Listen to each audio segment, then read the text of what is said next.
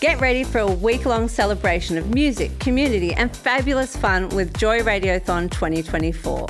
Joy has the largest collection of rainbow podcast content in the world, and you can help keep us out loud and proud by donating during Joy Radiothon 2024. Just go to joy.org.au/radiothon. Mark it in your calendars because Joy Radiothon returns June 1st to 7th, and remember, we all flourish with joy. This is Clayton for Geeks Out. I am talking to Callan, who hosts a YouTube channel called Slapped Ham. Callan, welcome to Geeks Out. Hi, how you doing? Thanks for having me. Very, very happy to have you, and doing well. How about yourself? Yeah, I'm good, man. Yeah. Good, man. Just easing into a new year. Hopefully it's a better one than last year, that's for sure. Definitely. I hope so too. So I was hoping that you could describe the channel, because I feel like I couldn't do it justice because it's such a great diversity of content. Yep. Could you describe the channel for us? Yeah, basically, so I run a YouTube channel called Slapped Ham. We've got a nudge over 2 million subscribers these days. We're quite an eclectic channel. These days we primarily focus on paranormal / mystery style content. So we release 3 videos a week, delving into sort of mysterious topics. We'll look at strange photos, creepy videos that are kind of getting shared around the internet, or historical mysteries, things like that. We'll delve into them and sort of pick them apart. So yeah, that's kind of the crux of it. At the moment, it's primarily paranormal.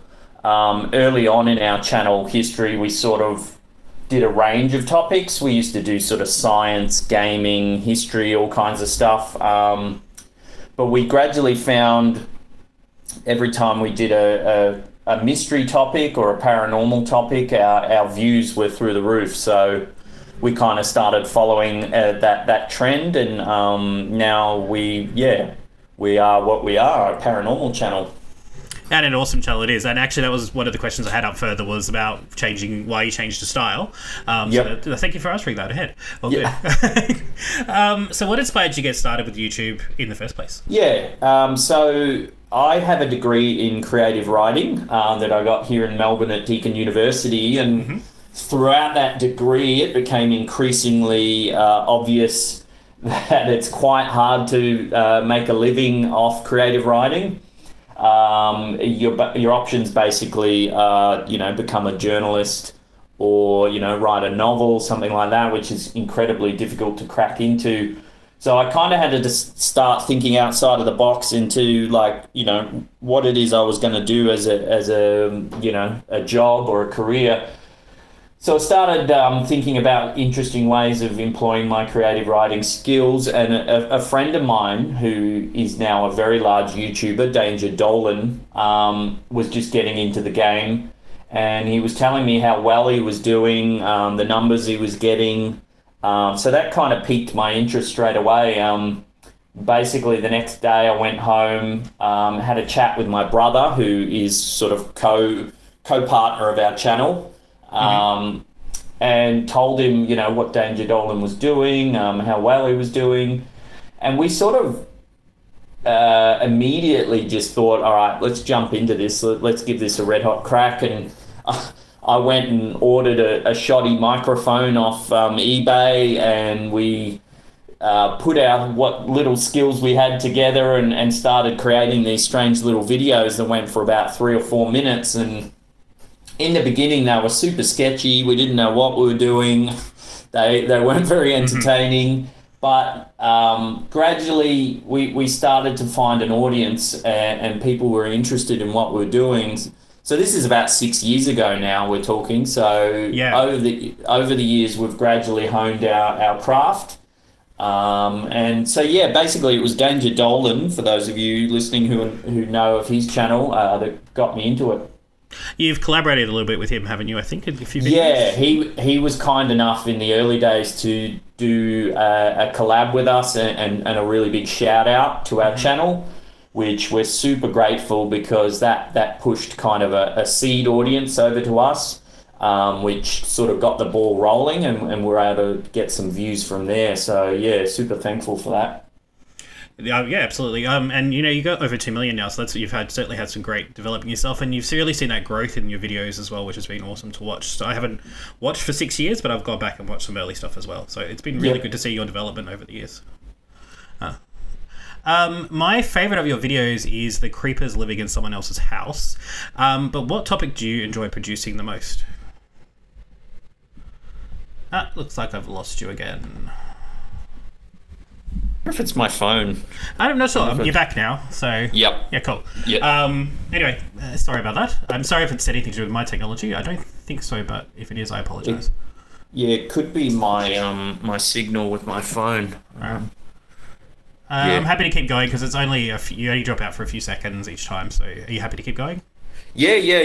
I guess just ask that question. Yep, cool.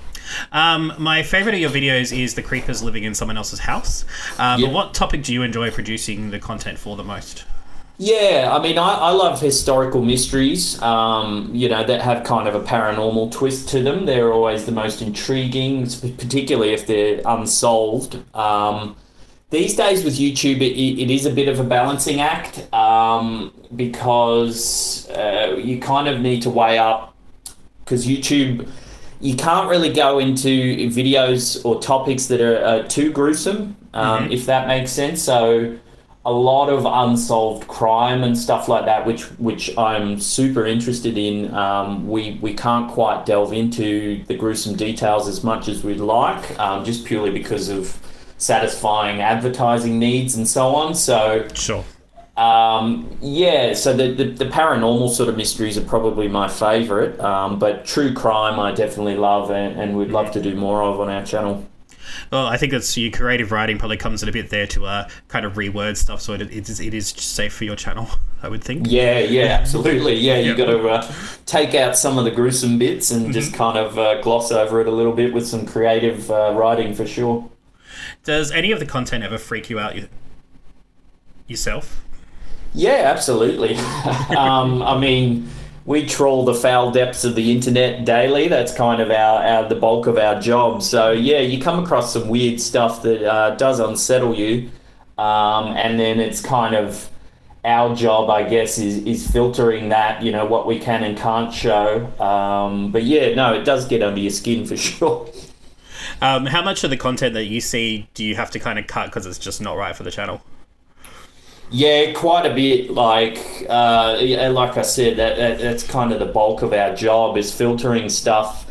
We get a lot of stuff sent in to us now by viewers, and sometimes it just doesn't show something mysterious. They'll think it's, oh, look at this little blurry pixel in the corner here. I think it's, a dead kid or something. You know what I mean? And it's just it's not what it is. So yeah, we have to dig out those gems and find the gold ones that have more of a rich story behind it that we can present in an interesting way. Yeah.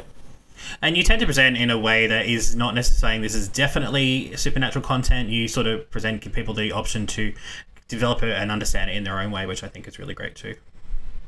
Yeah, exactly. We sort of come from a point of view where kind of we'll sit on the fence and present a for and against sort of argument and let the viewer decide. We try not to come across as, paranormal experts, so to speak. We're not like ghost hunters as such. We're just kind of coming from an entertainment point of view, and saying, how good is this piece of footage? It has a mysterious story behind it, and we'll present it that way, and then kind of leave the viewer on edge for them to make up their own mind. That way, it's a little more intriguing, I think. Oh, definitely. And I am a great big skeptic, I will admit that, but I love watching stuff and and looking for that hope that there's something more out there. And that's what I really like, because I can feel like I'm a skeptic, but still enjoy the channel. So yeah, and that's it. We won't debunk stuff either. Like, we'll deliberately leave it open. A lot of people love, delving in and trying to debunk it themselves. So yeah, we're happy for viewers to do that for sure. Yeah, awesome. How long does it take to produce a video? Yeah, I mean, we produce 3 videos a week, so there's a fair bit of lead time in terms of research. That's kind of the bulk of our day job, is researching and finding interesting topics. So one video I mean, it can take a day to research. It can take another day to write. And then we have an editor who does excellent work quite quickly. He'll take about another day. So about 3 days probably per episode. So it's a pretty busy routine.